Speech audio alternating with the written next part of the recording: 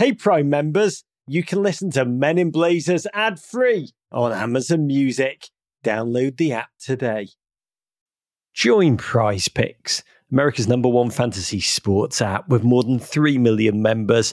You can win up to 25 times your money by picking more or less. Download the app today and use code MIB for a first deposit match of up to $100.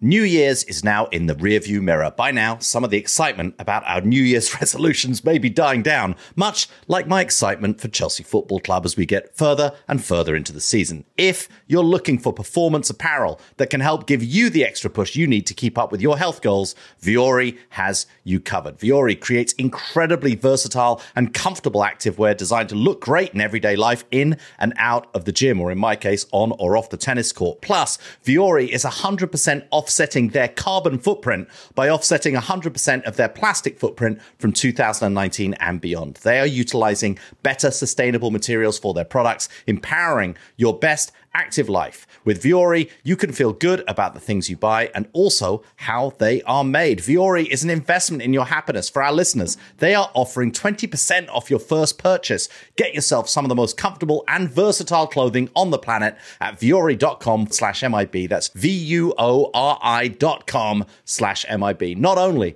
will you receive 20% off your first purchase, but enjoy free shipping on any US orders over $75 and free returns. Trust me, go to vuori.com/MIB and discover the versatility of Vuori clothing. This is Rebecca Lowe, or Rebecca Lua, if you listen to Suboptimal Radio, and you are listening to Men in Blazers on the NBC Sports Network. It's unbelievable! From the Embassy Row studios in the crap part of Bedford, New York, and the crap part of West Hollywood, California, it's the Men in Blazers podcast. We're back, like the Chicago Bears defense. How are you holding up in? Well, yeah, I'm glad you've got them. It's the only thing that's keeping me mildly sane at the moment. How are you holding up in Jeopardy land, David? It's good. It's I flew, as you know, I flew late last night and overnight the other night. So it's the flying back and forth is a little tough, but Jeopardy is just, it's inspirational. Amazing team of writers. Still working to get my Roger Bennett question in there. Want that on the board. Won't be holding my breath. Yeah, no, but it's a phenomenal program. I'm enjoying it, Roger. Thanks for asking. Do you feel that you are working on one of the crown jewels, the old American? Do you have a sense of that, or does it wear off and you're immediately just in game show then? What, right now, do I feel like I'm working on one of the crown jewels, or when I go to work at Jeopardy later? It's a similar feeling, Rog. It's a similar feeling. No, you do. You feel like you're working through, a good part of television history.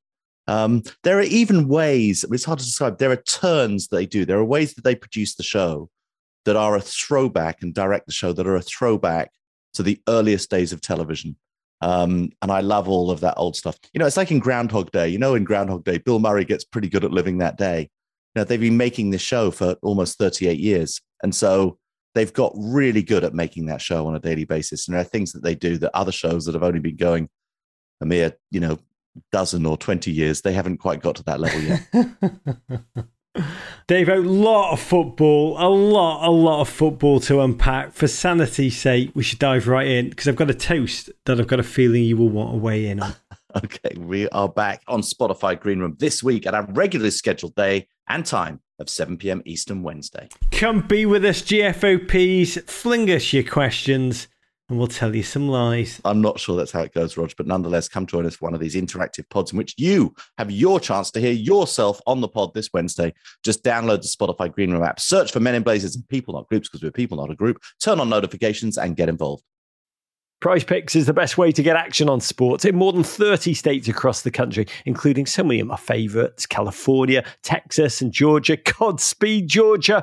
I'm hungry for a dozen lemon pepper wet. But back to Prize Picks. We've been hearing from so many WGFOPs who are loving Double P, Pablo Picasso. Prize Picks, which allows them to win up to 25 times their money for the soccer season, is a reason I do appreciate Prize Picks, because it's simple. During the Premier League match days, I've got roughly 239 tabs on my computer open as we attempt to work out our social media, the pod rundown, the upcoming interview. You get the drift. But because Prize Picks is easy to play, I'm not having to constantly click to see how my gents are doing or how many certain actions are worth. You just select 2 or more players, pick more or less on their projected stats, and you place your entry. That is how easy it can be.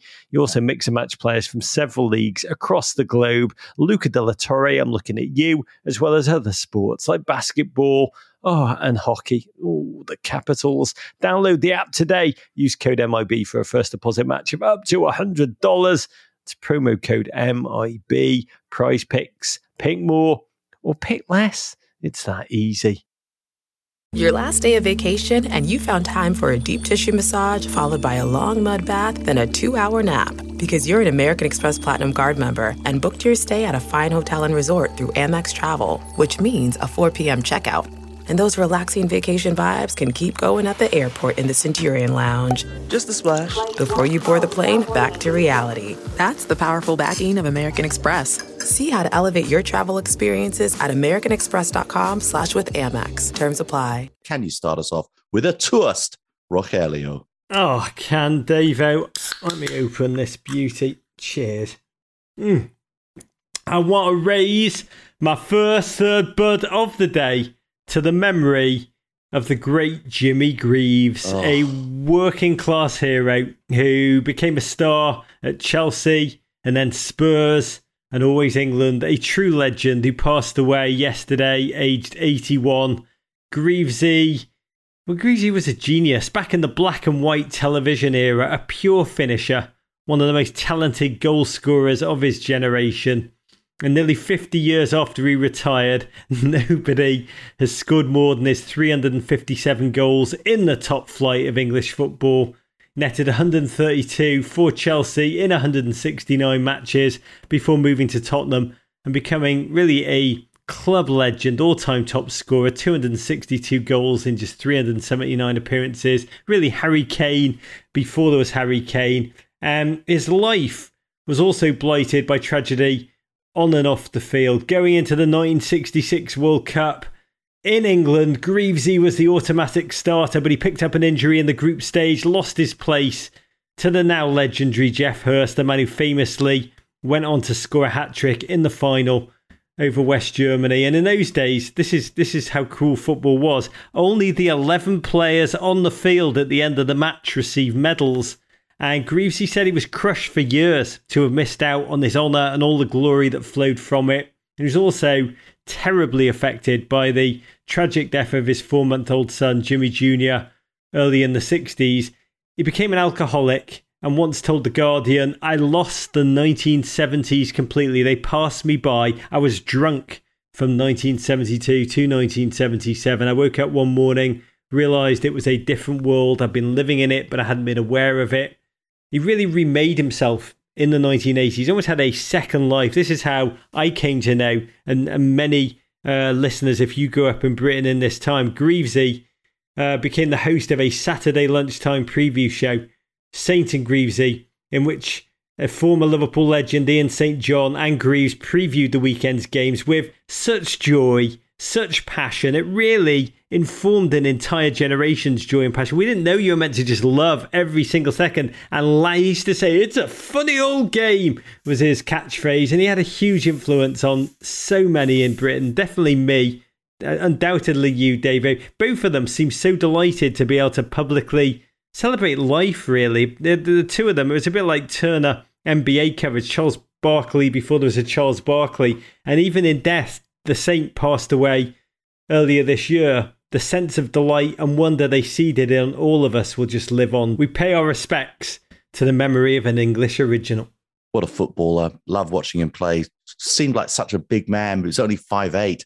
Back in those days, that was quite big for a footballer. Could get his head on everything. You know, one of the first people that really brought, comedy and a sense of fun to football coverage. And that, for me, Saint and Greavesy, clearly so influential on both of us. It was the first entertainment program I ever saw about sports. Sports, we didn't grow up with halftime shows or post-game shows. We grew up with very sort of tired analysis. And certainly what Saint and Greavesy did was so different than anything that had come before. Just honestly addressing football with, pure fun and comedy. And that led down the road to shows like Baddiel and Skinner and, Soccer AM and a lot of other shows that sort of came in the wake that were always so influenced by those two guys. So, yeah, he was, that very rare person. I actually think the Charles Barkley comparison is apt. He was an elite footballer, a World Cup winner, a English football legend who then became a broadcasting trailblazer, really. And that's very, very rare. And a lot of what you watch today on NBC's Premier League coverage, what happens with all the bants on Sky and BT and CBS, it's not done as well as it was done by Saint and Greavesy. But they were certainly the first to do it and the influence on everything that came after. Thank you for the joy that they gave us. Two incredible pathfinders to their memory. Okay, Roger, to the football. Tottenham 0, Chelsea 3. The Blues stay red hot, remaining one of the Premier League's early pace setters. After an opening half in which Spurs had the better of the game, the Chelsea responded with an impressive second half performance and tactical player adjustment. Just 4 minutes after the restart, Thiago Silva gave them the lead with a stunning powered header. And a mere 8 minutes after that, game-changing substitute N'Golo Kante had a speculative effort. Karam off Eric Dyer and past to helpless Hugo Lloris. Tony Rudiger added a third late on, and Chelsea, well, they go top of the table, level on points with Liverpool and United, but ahead of United on goal difference. And Liverpool, based on their head-to-head away draw. Nuno Spurs, meanwhile, dropped their second straight. Oh, pre-game, this was billed.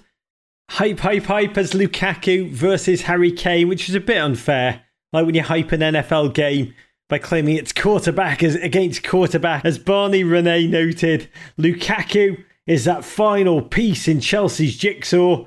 Harry Kane seems like the only piece in Tottenham's, which made it, I will say, bloody great to see Sonny back from injury, as well as Romero and Lo Celso back from COVID isolation in Croatia. For Chelsea, Kepa replacing King Mendy out with a knock.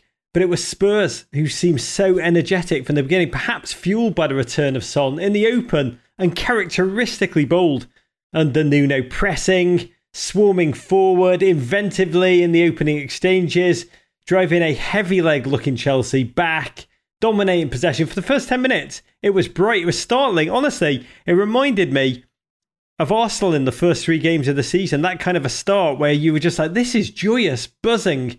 But it was also misdirection for all that was to come.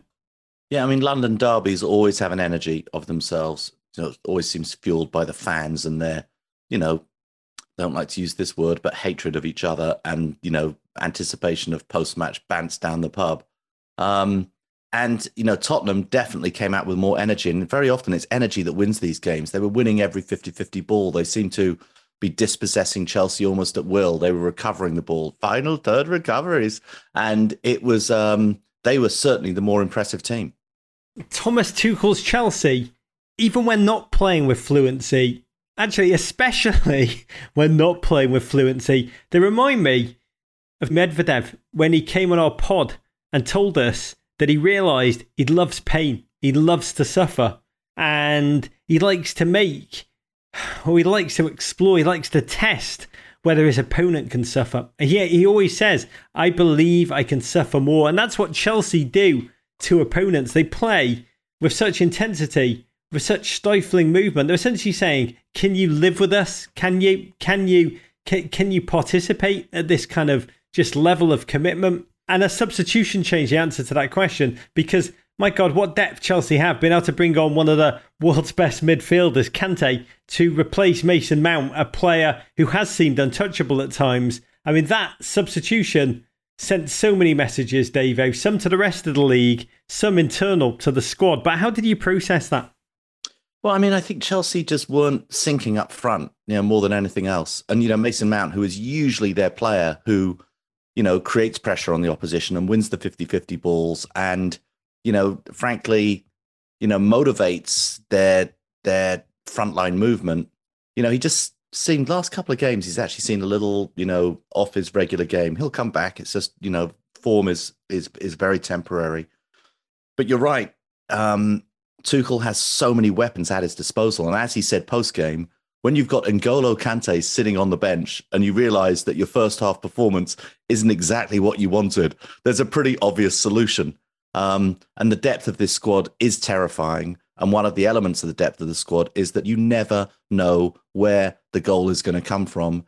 And, that's what undid Tottenham in the second half. Yeah, I mean, Tuchel said we didn't change the system. That's maybe the whole point. It seemed we changed the system, but we just played with Kante, with more belief, more energy, more quality, sharper. Whatever happened, Chelsea suddenly just took midfield by the throat. And from that point onwards, it was all Chelsea with those ageless wing-backs just bombing forward. Spurs, overwhelmed, was suddenly tossed aside. 49th minute, Thiago off a corner. What a moment.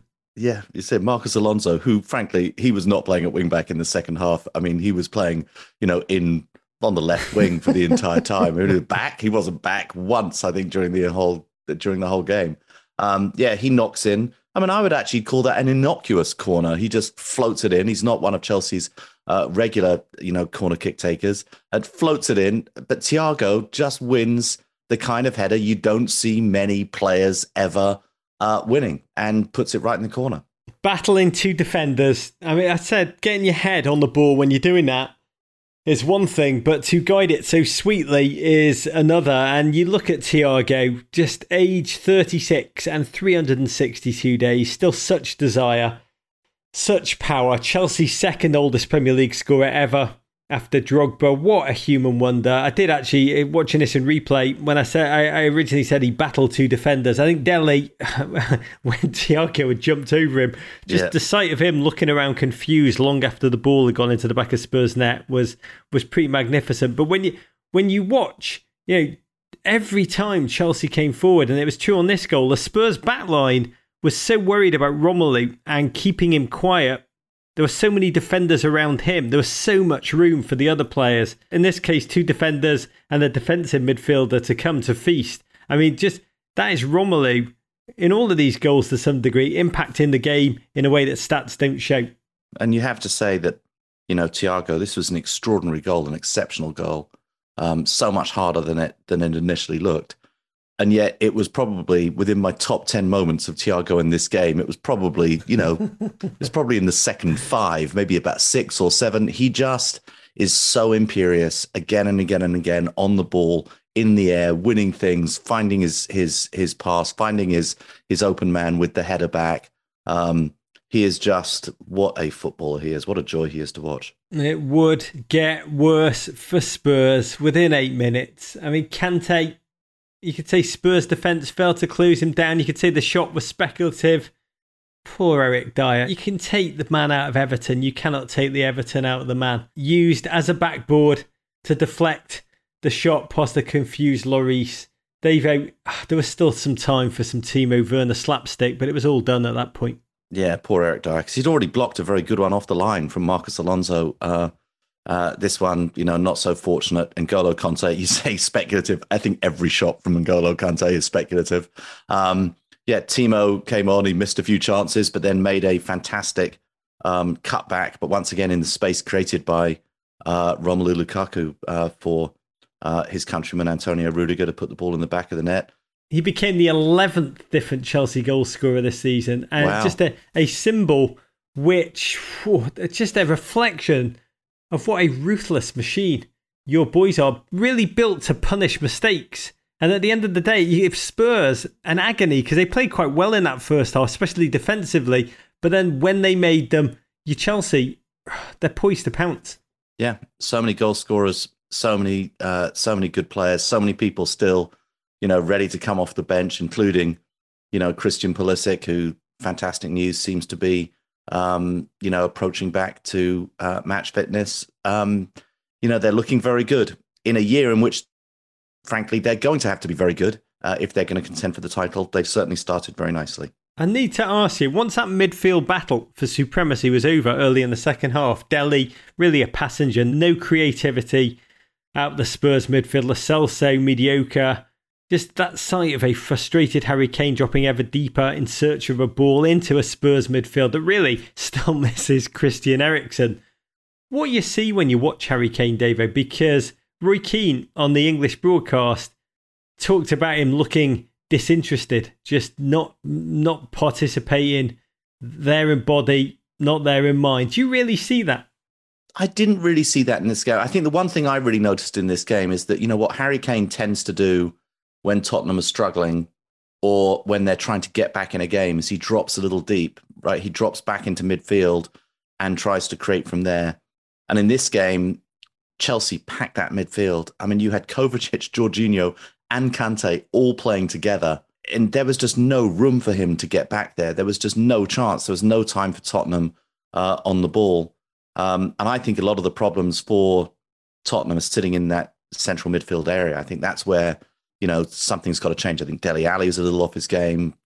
I don't think, and Oliver Skip, I think he's a very good young player. I don't think he's quite there yet. And they seem to be having some issues, just controlling things when they need to get on the ball. Harry Kane, we've been too often proved wrong. Happened at the beginning of the Euros. He doesn't seem ready, and then he comes out and he starts scoring goals. All of these, Premier League seasons when, he doesn't seem to score goals in August, and then he comes out and he just bangs them in September. We've been proven wrong so many times. I would wait a few weeks. He's still sort of in pre-season, Harry Kane. I would be reserving judgment for a while. I feel for him. I really do. This is a man who's made it clear he wants to challenge for a title. He wants to be in that top four. He wants to be in the Champions League. And this season, starting to feel as if he's as far away as ever. And his Spurs, a run of 8 winless games against Chelsea now. That hurts. More time sensitive. 2 3-0 losses on the trot. No goals for Harry. 2 shots on target as a team in the last 2 games. Nuno, no bomber jacket, no points. Yeah. And Arsenal, oh my God, Premier League script writers, Arsenal incoming next weekend. My Lord, Spurs, I look at that turn in fortune, just humanly laughing.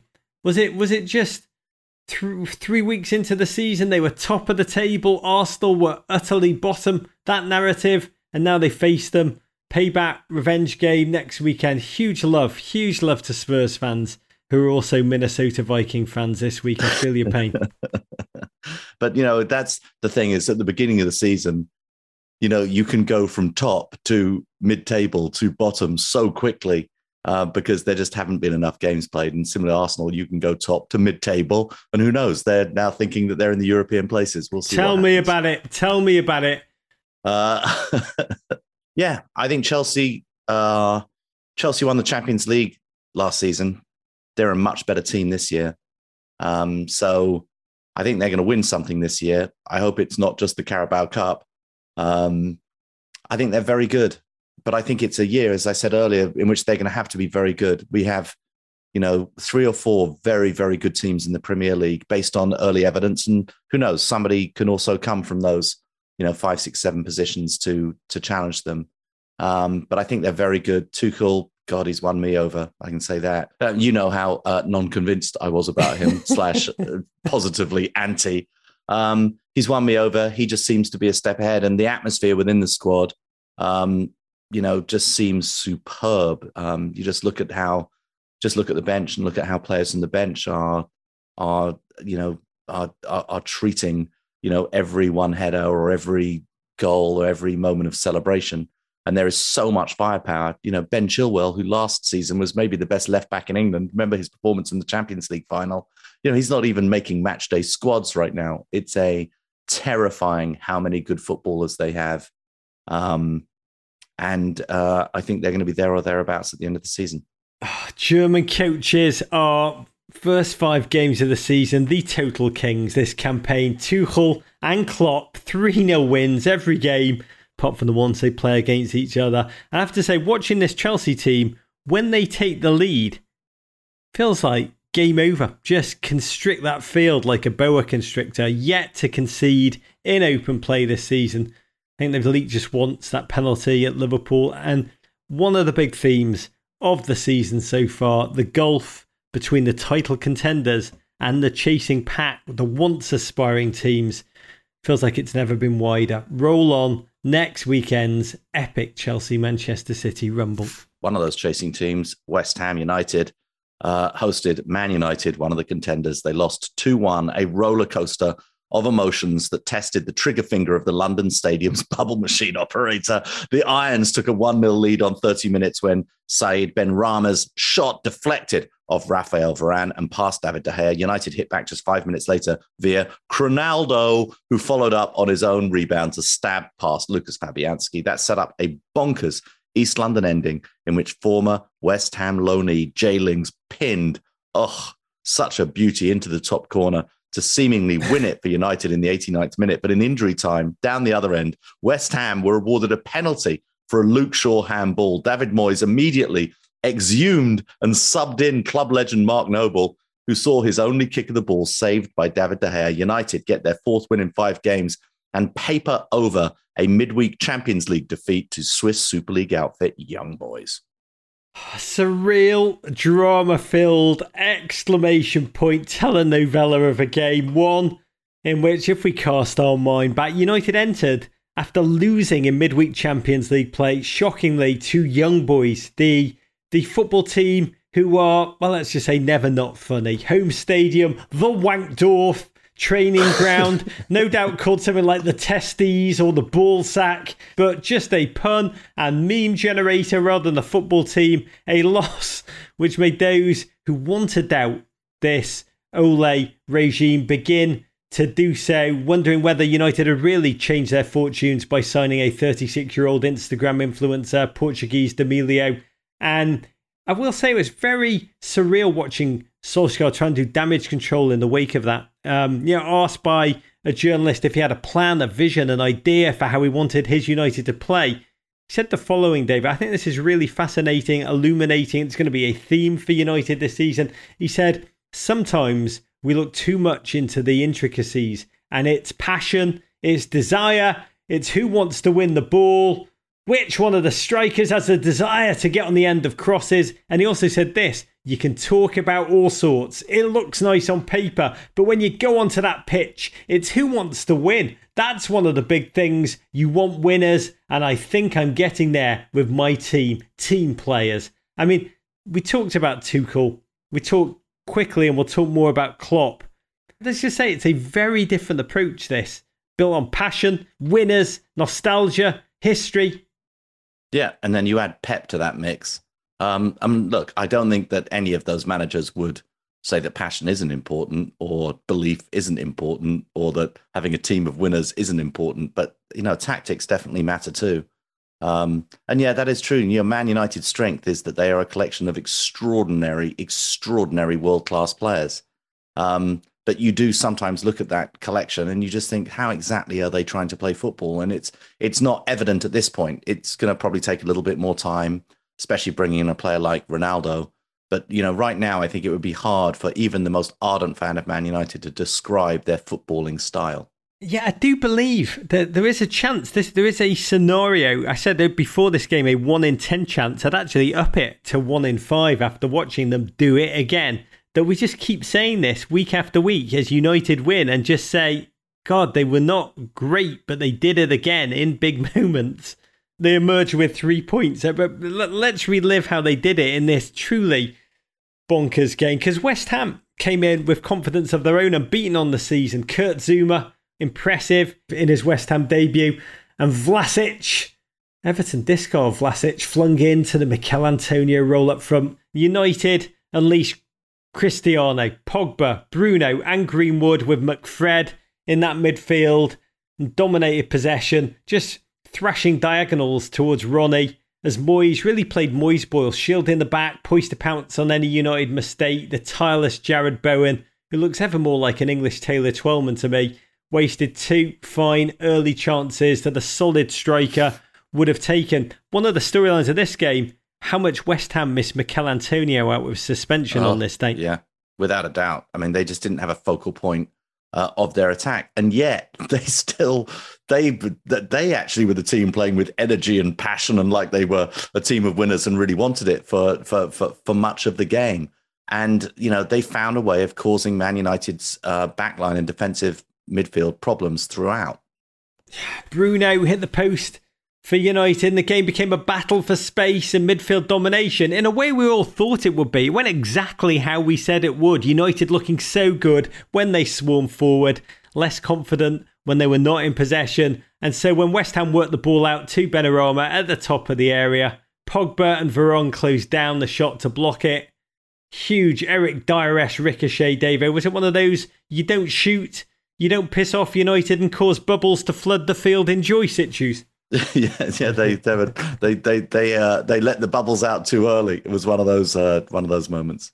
United responded by upping their intensity, charged at West Ham. I actually was quite impressed by United's response. It's what United tend to do on the road, concede and then come back. And that West Ham lead lasted less than 5 minutes. Ronaldo got on the end of a Bruno cross, I think with a thicker line, might have been offside, but he hit it against Fabianski, who'd been excellent. We should say that ball that hit the post earlier, it was an incredible fingertip save from the Polish stopper. But Ronaldo is there to get his own rebound. Of course, he's there to get his own rebound. Yet another goal. It feels like he's already in double figures for United, and he's been there a minute. Credit Bruno. What an arrow of a ball floated in towards... I mean, they are a bit like Portuguese Kane and Son of last season. And Ronnie, it was a delicious flit with the outside of his right boot. Great save. But he could only knock it back to the Portuguese Kendall, who tapped the ball home, maintaining his record of scoring in every game since his return. I think it's 4 in 3 games so far into that second half. And the game, it did become staler the deeper it went, if we're being honest. West Ham in particular had played European football Thursday. Actually, United arguably looked more shattered. A ton of sloppy passing, careless turnover in possession. Ole threw on Lingard as if he was Reek, forcing him to turn on his old side as West Ham fans sang, "He wants to come back! He wants to come back! Jesse Lingard!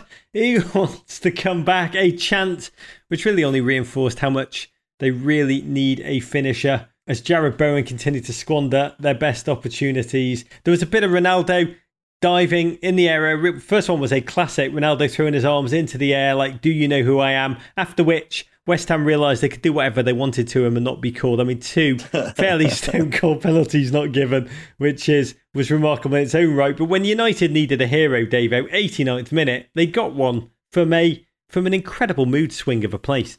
Yeah, and Jesse Lingard for the second time this season just managed to make space for himself in the area, and just really get something on a shot. And it was one of those moments when you saw him get the ball, you just didn't think that he could do anything with it. And then all of a sudden, the ball is curling into the top corner. Fantastic finish. One of very few genuine non-celebrations in Premier League history. We've discussed that before.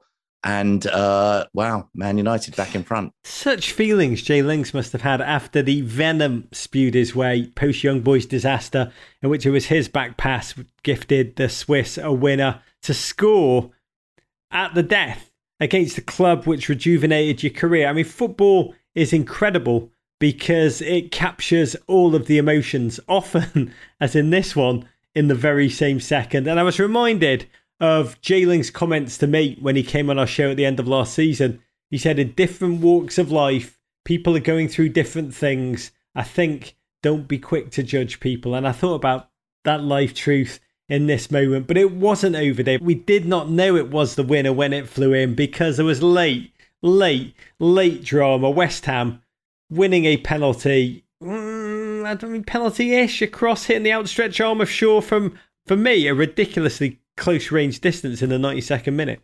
Based on other things that, happened this weekend, I mean, you talked about the non-calls on Ronaldo. There was a non-call in the Leeds Newcastle game that seemed pretty acute as well against Dan James. So yeah, I was a little shocked, but I think the referees are trying to find the line this year in every part of the laws of the game. But look, it was a penalty. They got it at home, and at that point, you thought, here we go, 2-2. Yeah, for a moment, but then what a piece of decision making, because penalty 1, David Moyes subs on Mark Noble, old and cold, for what would be his only kick of the ball. As he trotted on, I was like, yeah, this is going to be great. Just a decision that proved to be bad. It proved to be FIFA World Cup every 2 years bad. This summer, after the Euros, every single, newspaper columnist and, British pundit on TV and on radio had decried the fact that substitutes came on at the end of the England game who had not kicked a ball in their first action was to kick a penalty. Experts on penalty taking in football said, yes, this is a mistake. Players got to warm up. That can't be their first action in the game. David Moyes seems to have completely ignored all of that. And so there was a sort of a lingering doubt in my mind. But then you look, the experience of Mark Noble, it must be because he just knocks them in every single time in training. And everybody else on the West Ham squad must be appalling at taking penalties. And there was no other choice for the Scotsman. Yeah, I mean, it was remarkable. Noble has missed 4 of his previous 31 penalties in the Premier League, which is a fantastic record.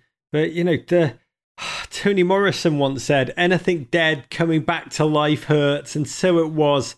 West Ham fans are unable to stop this unspooling madness. That's what I thought about when I watched him walk to the spot like a Minnesota Vikings kicker in the last second of a game, then smash the ball wide right. David De Gea, huge save. By the way, when we're talking about stats, David De Gea, Noble doesn't miss. David De Gea does not save penalties. This was his first penalty save for club or country since, including shootouts, including bloody shootouts, since April 2016. I mean, that was ball don't lie moment, or watching Mark Noble's Hair Island, ball don't lie. I mean, Bobby Valentine, I used to watch him coach the Mets, and he was never happy in victory unless he could do something, a flourish, a managerial decision, a double switch at the end, so that the newspapers would write about, a great decision by Bobby Valentine, move the momentum to the Mets' way. And this was one of the worst pieces of overthinking I've seen in a long, long time, David. Now, look, you've been more of a David Moyes observer during his career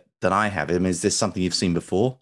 I mean, Everton never had anyone that could reliably finish a penalty, so I don't think it was in like his 87 years at the club. I don't think it was really a trick he had in his locker. What was fascinating at Everton, Moyes would often rue moments and would admit he was always quite noble. I mean, the sight of Moyes just shattered post-defeat, often pulling a defeat out of the jaws of victory against a big team. That was very common. But he'd often admit ruefully where he went wrong. In this one, he really stuck to his decision. He said, Noble has a superb record. It's my job. It's my decision. A massive miss, just enormous. As Ole noted in his post-game comments, he said, it's always the outcome that determines the narrative. That is football. And it's so bloody true, right, David? Yeah, always.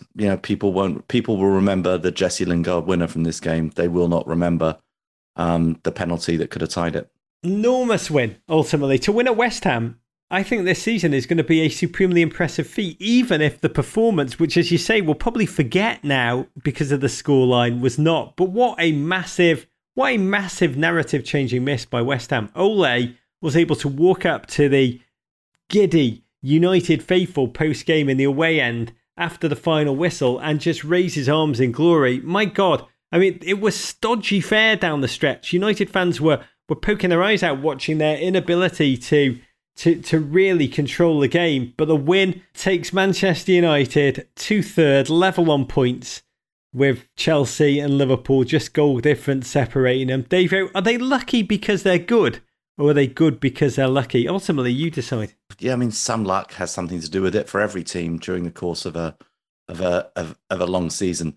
I think they're good because they've got so many good players. I think what we talked about earlier, that the lack of, comparatively compared to, certainly, masterclasses that we saw from Jurgen Klopp and Thomas Tuchel this weekend, and what we know we're going to see from Pep going forward this season, where they appear, slightly sub the challenges of their crosstown rivals, and Liverpool and Chelsea right now, are just in the, identity of how they play football department. And that's going to be fascinating to see whether that changes. Okay, talking of Jurgen Klopp, Liverpool 3, Crystal Palace 0. Despite Palace going close early on via Wilf and Christian Benteke's, Liverpool wind up blasting 3 past the South London side. Sadio Mane's 100th Liverpool goal in all competitions, a Mohamed Salah goal that saw him unleash that sculpted Egyptian torso, and a Naby Keita screamer. They helped the Reds claim their 4th win in 5 league games. Nige,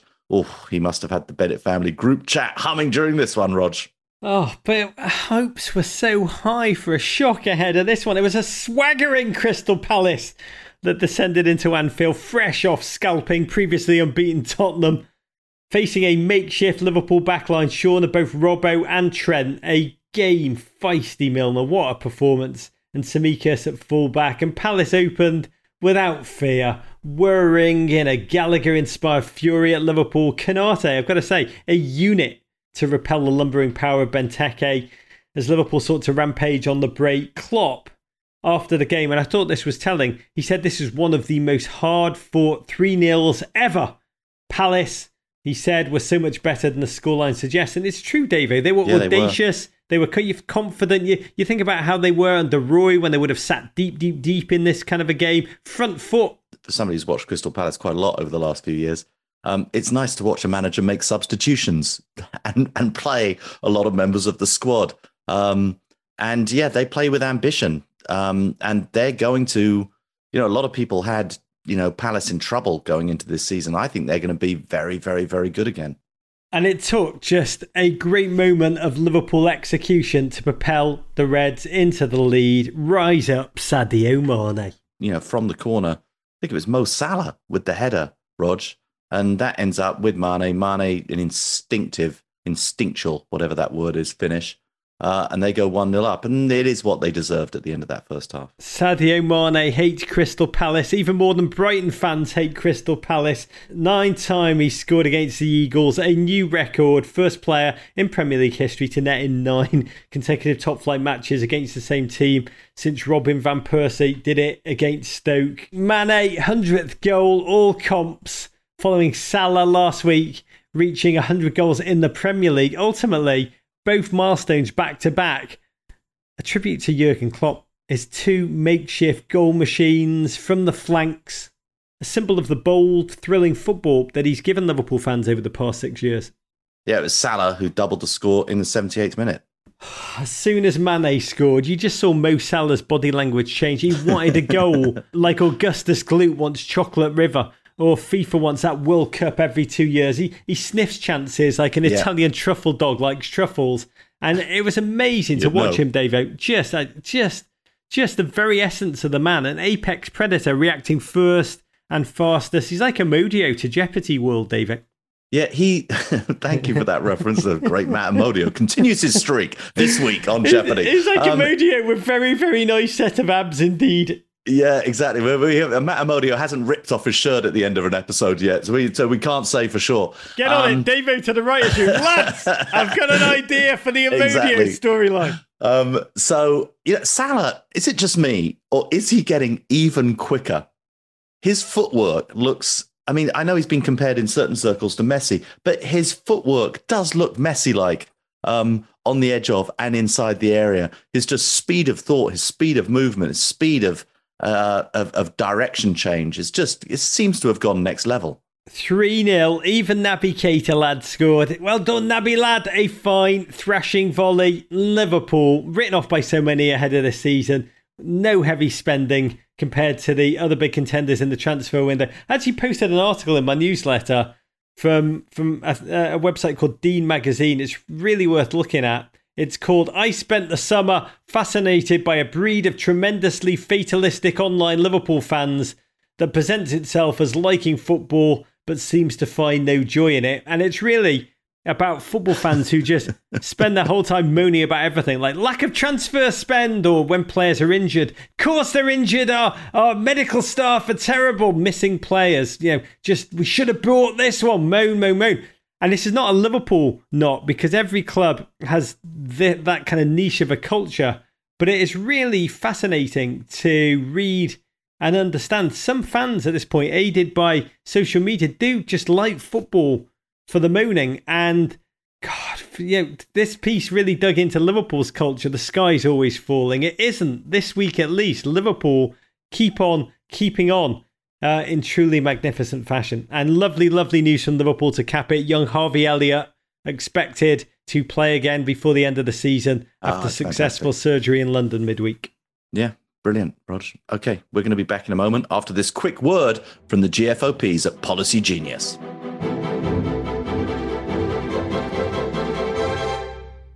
It's Rog here to tell you about a product that I simply adore. It's been a long-time staple in the Bennett refrigerator, Stoke Cold Brew Coffee. Always bold, always smooth. Yes, that is the very same Stoke as in the mighty Wrexham fortress known as the Stoke Kairas or the Stoke Racecourse, Wrexham AFC's home.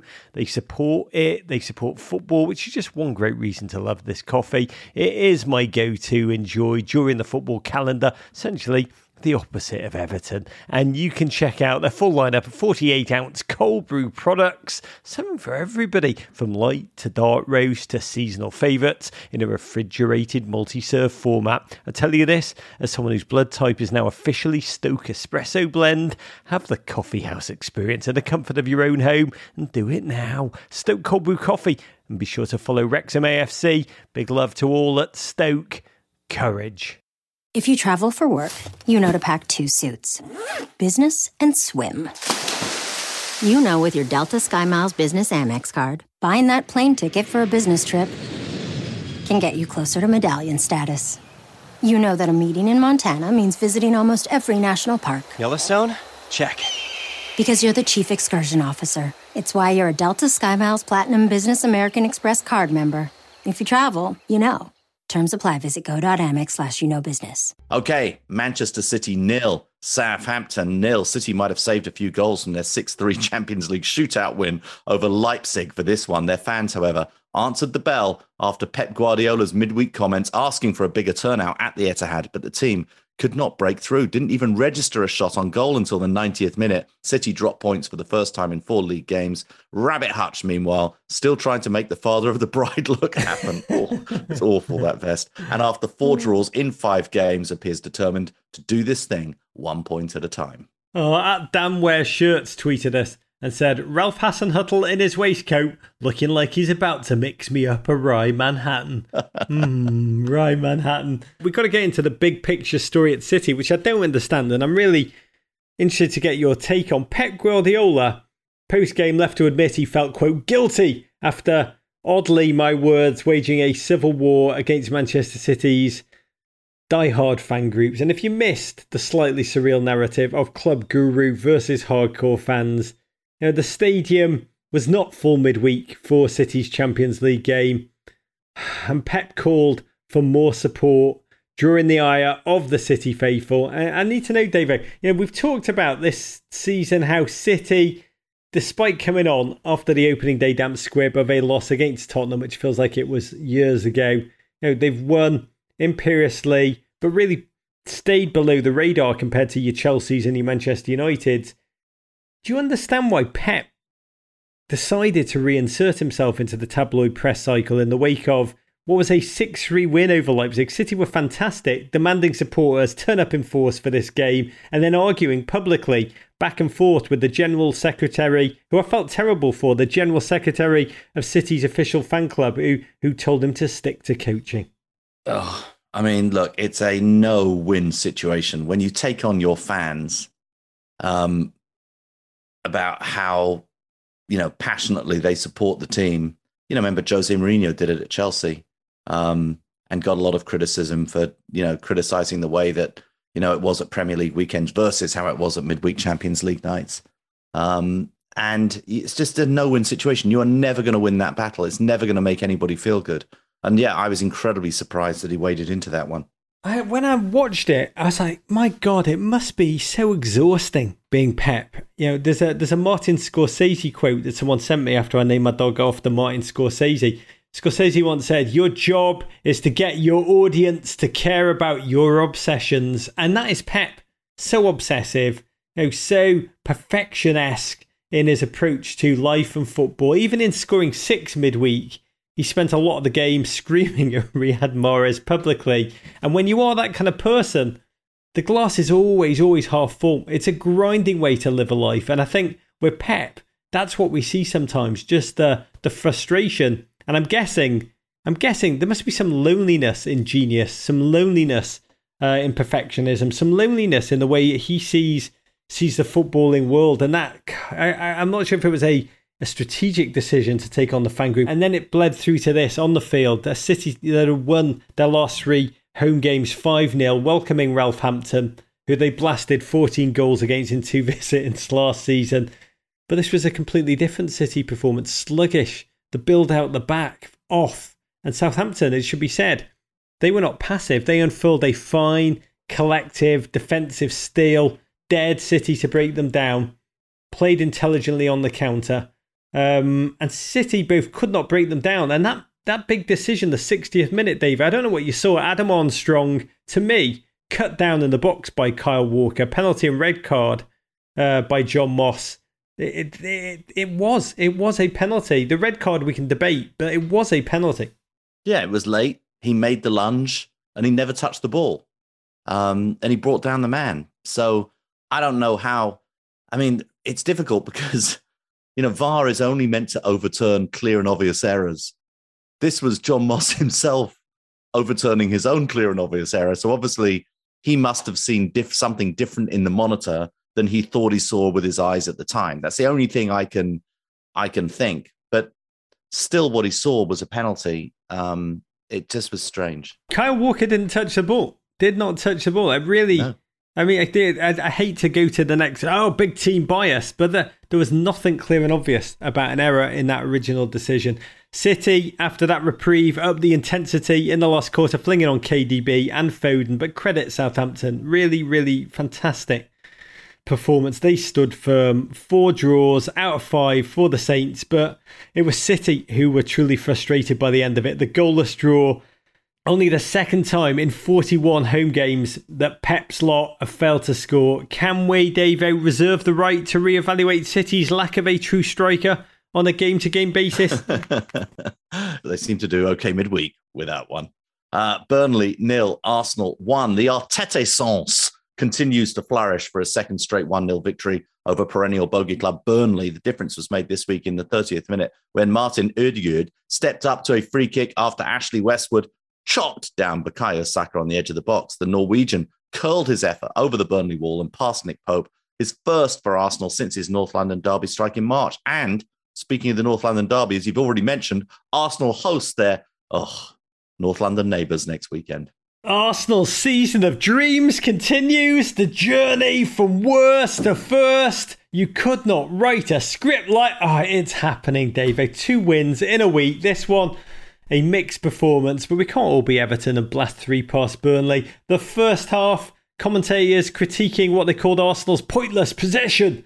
But it seemed to me like a good decision by Arteta, allowing his boys to control the game, reduce the amount of duels the defence would have had to face. Ødegaard, particularly sprightly, ahead of Partey, locking down the back. Ødegaard, in his flow, when he feels confident, he's one of those footballers who seems so unbothered by his opponent's press. And having Ben White in the team breaks that self-sabotaging dependency on Xhaka to be the one to get the team flowing. And I praise the Slashdo one, but his creativity really overshadowed muted games for Pepe, Smith Rowe and Saka. Aubameyang couldn't manufacture a shot for long periods, and it needed a Marty Party moment of true quality on the half hour to secure the points.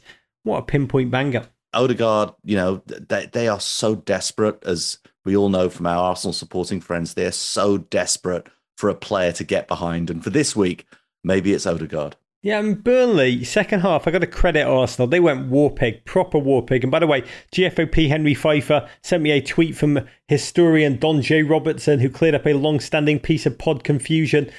Don J. Robertson tweeted, war pigs were pigs used in ancient warfare as a countermeasure, Davo, against war elephants. They were covered in oil, set on fire. This sounds awful. Covered in oil, set on fire, and then driven towards the enemy so that their squeals would panic the elephants and cause them to rampage, trampling their own side, which is good to know because that was pretty much Burnley's second half approach. Oil, fire, rampage. I was thinking Steve Bruce can't try that tactic at Newcastle for obvious reasons. Lads, I'm going to set you on fire. Just play it out with me. It'll work, lads. It worked for the Romans. We don't say this often. That Burnley approach, just cross after cross to Chris Wood and Ashley Barnes. I think 35 crosses pinged at them. Repelled with Gabriel, just so impressive. And Tomiyasu stepping up also. Yes, it was nervy down the stretch. Arteta threw on Lokonga, who also glimmered. But you saw at the final whistle what it meant. Ramsdale storming out to hug Gabriel like there was no tomorrow. Arteta walked onto the field, gave Tomiyasu a slap across the face, a slap of joy, Louis van Gaal style. And you can see, Davo, there is more fight left in this Arsenal team than was previously imagined. Back-to-back 1-0 wins. Yeah, when their backs were against the wall. And they're showing some pride, which their fans must be enjoying. Yeah, I mean, I must say, watching this Arsenal team emerge from Turf Moor with a clean sheet, Aaron Ramsdale's third straight, should be noted, proves that they may have cojones the size of a Minaj cousin, and the pressure continues to lift. It was fantastic to witness. Roll on next weekend's North London derby. Yeah, to clarify, I think that was the cojones of a Minaj cousin's friend. Anyway, Brighton 2, Leicester 1. The Seagulls win their fourth game of this young season in a controversial affair on the South Coast. Brighton took the lead on 35 minutes when, after Neil Maupay popped a quick armbar on Yannick Vestergaard and the Dane handled the ball while going to ground, Maupay converted a penalty. They doubled the lead with a wonderful 50th minute Danny Welbs header. Oh, I love Danny Welbs. But the Foxes fought back, found a goal through. Who else? That port-fueled poacher, Jamie Vardy. Late on, VAR denied Brodge's Mob not one but two late equalisers, both for perceived goalkeeper interference by Harvey Barnes. And 5/38 into the season, that does not reduce. Brighton are in the top four with 2 more points than Manchester City. Massive win for Brighton, who really, Leicester were their first true opponent of the campaign, and they emerged again with all 3 points, even though they had a lot of luck, almost as if the fortune and breaks that they were denied for the entirety of last season have been paid forward way early in this one. And it's got to be said, the result was bloody cruel on Leicester. That first Brighton goal, never a penalty. Maupay was holding Vestergaard's arm when he handballed it. There were 2 equalisers for Leicester. Vardoff, deft the second one for obstruction on the goalkeeper. I think it was Barnes. It seems so bloody harsh. And after being denied twice by VAR, only a matter of time before the Brodge challenges VAR to a game of chess to settle a man versus machine debate once and for all. In Brodge's mind, VAR is Kasparov and he's deep blue. Look at me now. Wolves 0, Brentford 2. Thomas Frank's Bees continue their feel-good start to the season, earning their first Premier League road win. They went ahead on 28 minutes when, after being literally tackled by Wolves middle linebacker Marçal, Ivan Toney hit home from the spot. Brentford struck again just 6 minutes later, this time Toney hitting up his strike partner, Brian Mbo, and despite Adama Traore making the crossbar beg for mercy and CONCACAF's Shandon Baptiste being sent off for an absurd rugby tackle, Brentford hold on to make it 8 points from 4 games. Wolves, meanwhile, are handed a 4th loss, their 3rd at home. Yeah, Brentford, credit them, rebounding from their late loss to Brighton. Emerging dominant from 7 minutes of madness. The Beast scored twice and Traore hit the bar for Wolves in between. Toney, who at times looks unplayable and has already been talked up for an England call-up, and his French strike partner Mbao both found the back of the net, and then Brentford held on during 26 long minutes with 10 men after the sending off of Shandon Baptiste, leaving Wolves, well, just their immense possession and their immense wastefulness in front of goal. They didn't so much as manufacture a single shot on target in that time. Traore, I love watching him. He's almost surreal, just beating man after man, then hammering cross after cross way over everyone's head. The man is like part elite athlete, part slapstick comedian. He is box office. Honestly, impossible to take your eyes off. But his Wolves' 3rd straight home defeat to start the season. Brentford, important win before they face a brutal gauntlet of games. Liverpool, West Ham, Chelsea, Leicester, up the Bees. Newcastle 1, Leeds 1, the Geordie remake of Friday Night Lights with Steve Bruce in the coach Eric Taylor role. And after falling behind to a 13th minute Rafinha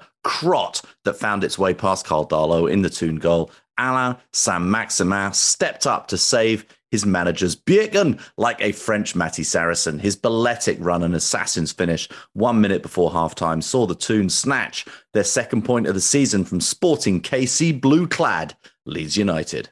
An injury hit Leeds versus Alain Saint-Maximin, who ran at his opponents 1 versus 11, always fancying his chances. I'd say, I look at him play, I'm like, Newcastle without him, one shudders to think, especially as the team play their football to a soundtrack of their own fans singing, "We want Bruce out," and this draw means both Newcastle and Leeds still do not have a Premier League win between them. Yes, St Maximin, he was the player of the weekend in the Premier League for me. Norwich 1, Watford 3. The Canaries remain winless through 5 games after facing the red-clad Horns. Every colour of a stoplight was on display in this one, Rog. An Emmanuel Dennis header and a Timu Pukki goal had things level into the second when Senegalese Ismail Assar tallied twice to give Cisco Munoz's side their second win of the season. Josh Sargent started, but it was Watford's Sarr who put on a finishing clinic, outmuscling Norwich's feeble backline. And even poor Billy Gilmour looks lost in a midfield that Billy doesn't Gilmour, revel in possession. The frustration for poor Norwich fans, it just must be immense to repeat the same mistakes as the ones that doomed them last time round, but worse. Norwich have now lost 15 Premier League games on the trot. They remain pointless in every sense of the word.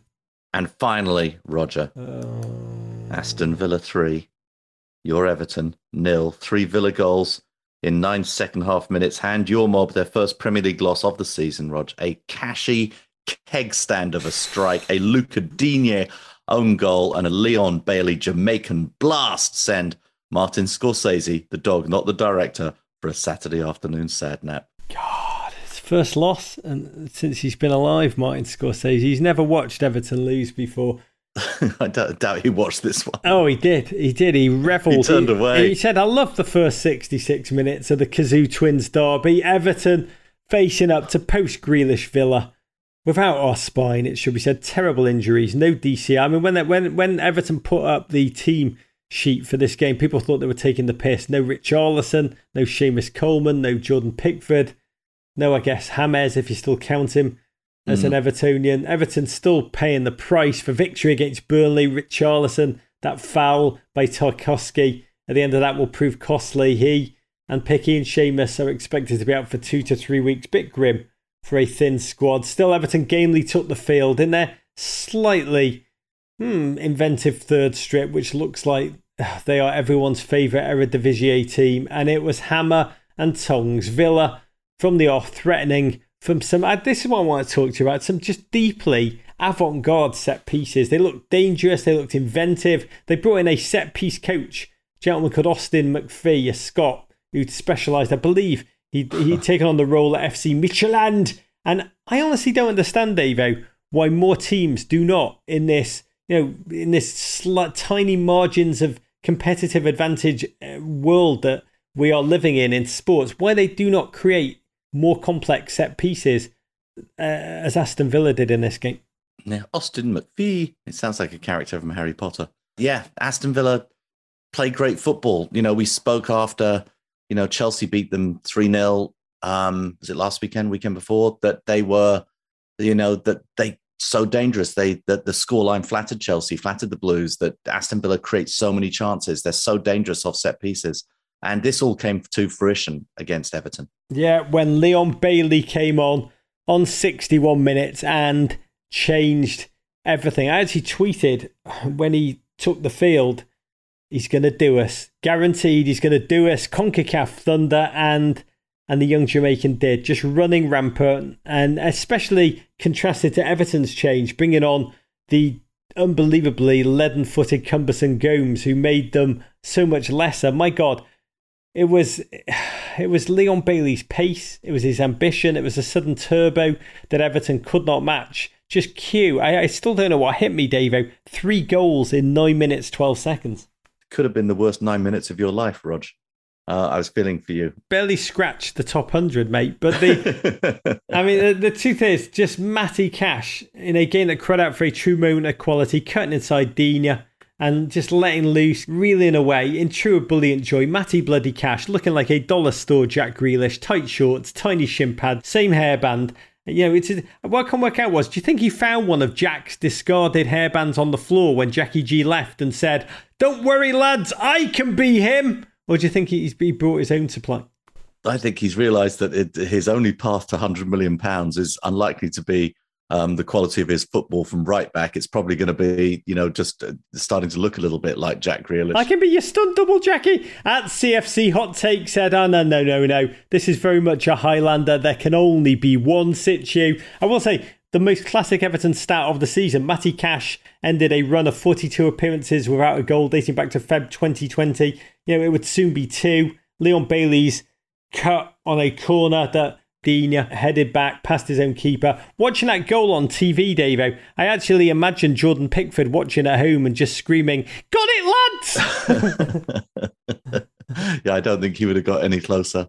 And then that final Leon Bailey goal was just a thing of beauty. Mate, it was a thing of beauty that made me realise I'm a Premier League Cassandra, gifted with the power of prophecy and seeing only my own death. Having the power to see darkness, it's not what it's cracked up to be, I've got to say. But what a feeling for the young Jamaican. He's just 24. You should look up his journey, dear listeners. Tons of articles written about him. A long, slightly unbelievably hard, grinding march from Kingston, filled with twists and turns, bold leaps, Slovakian youth academies, frightening dark sides, including when his adopted father and agent was kidnapped and savagely beaten while trying to sign Bailey for a Belgian club. And for him to make it in such an emphatic way with the world watching, it must have been incredibly moving for him. Seems to be ending really wonderfully for him, and he's found a great situation at Aston Villa. Who need him? They need him, and he delivered and provided before limping off. Benjamin Landry, GFOP wondered if Kazoo had forced Everton to sign some kind of non-compete clause in the sponsorship. I'm gonna run with that, because that's how bad their second half was. Aston Villa proved to themselves there will be life without Jack Grealish. Everton fans, God love them, many of them immediately turned on Rafa. A feeling of resentment, I'd say, that's probably been brewing since his appointment. Let's be honest. Duke coaxed a solid performance for 2/3 of a game with 2/3 of a squad. However, I will say this. I felt at the final whistle just shattered, just dark. Just no matter how much football I watch a lot. No matter how cynical and jaded I am, which is the first loss of a season, David. Yeah. Which you won't know. You won't know this. But the first loss of a season still bloody hurts. Just like when I was a kid, it used to crush me. You dream, and then suddenly having that irreversible, jarring, numbing realisation that your sporting gods have clay feet. It was just devastating. No, you wrote about it on Twitter, and I completely related. Chelsea will lose a game this season. And first losses are always difficult to take. You're right. It's like it's the inevitable rainy day that comes at the end of all these sunny ones. It's just there, and we all relate to it. Onwards and sideways, Blues fans. Onwards and sideways. And one bright piece of news, James Rodriguez, the Colombian, is said to be in Qatar to negotiate with Al Rayyan, and end this briefly, fleetingly happy, then very, very sad spell for all concerned at Everton Football Club. But he'll be taking his wand with him. Okay, until then, can we get one final toast with that exclamation point in a bottle, Jägermeister, to bring us home? I raise this shot of Jägermeister, a bolt of human emotion in a shot glass, and the official shot of our pod to Paris Saint-Germain and their big decision of the week. And I don't mean Pochettino subbing a forlorn Messi out in the 76th minute after another frustrating performance. It's bloody hard to play with 3 elite forwards, none of whom were particularly big on the tracking back thing, and it needed a 93rd minute winner from another Argentinian, Mauro Icardi, to lock up the points and make it 6 wins in 6 for Pochettino's side. No, the big decision I'm referring to is PSG's decision to restore Phil Collins' song, Who Said I Would, as the team's entrance music. The team has walked out to Collins. I found this just mind-blowing.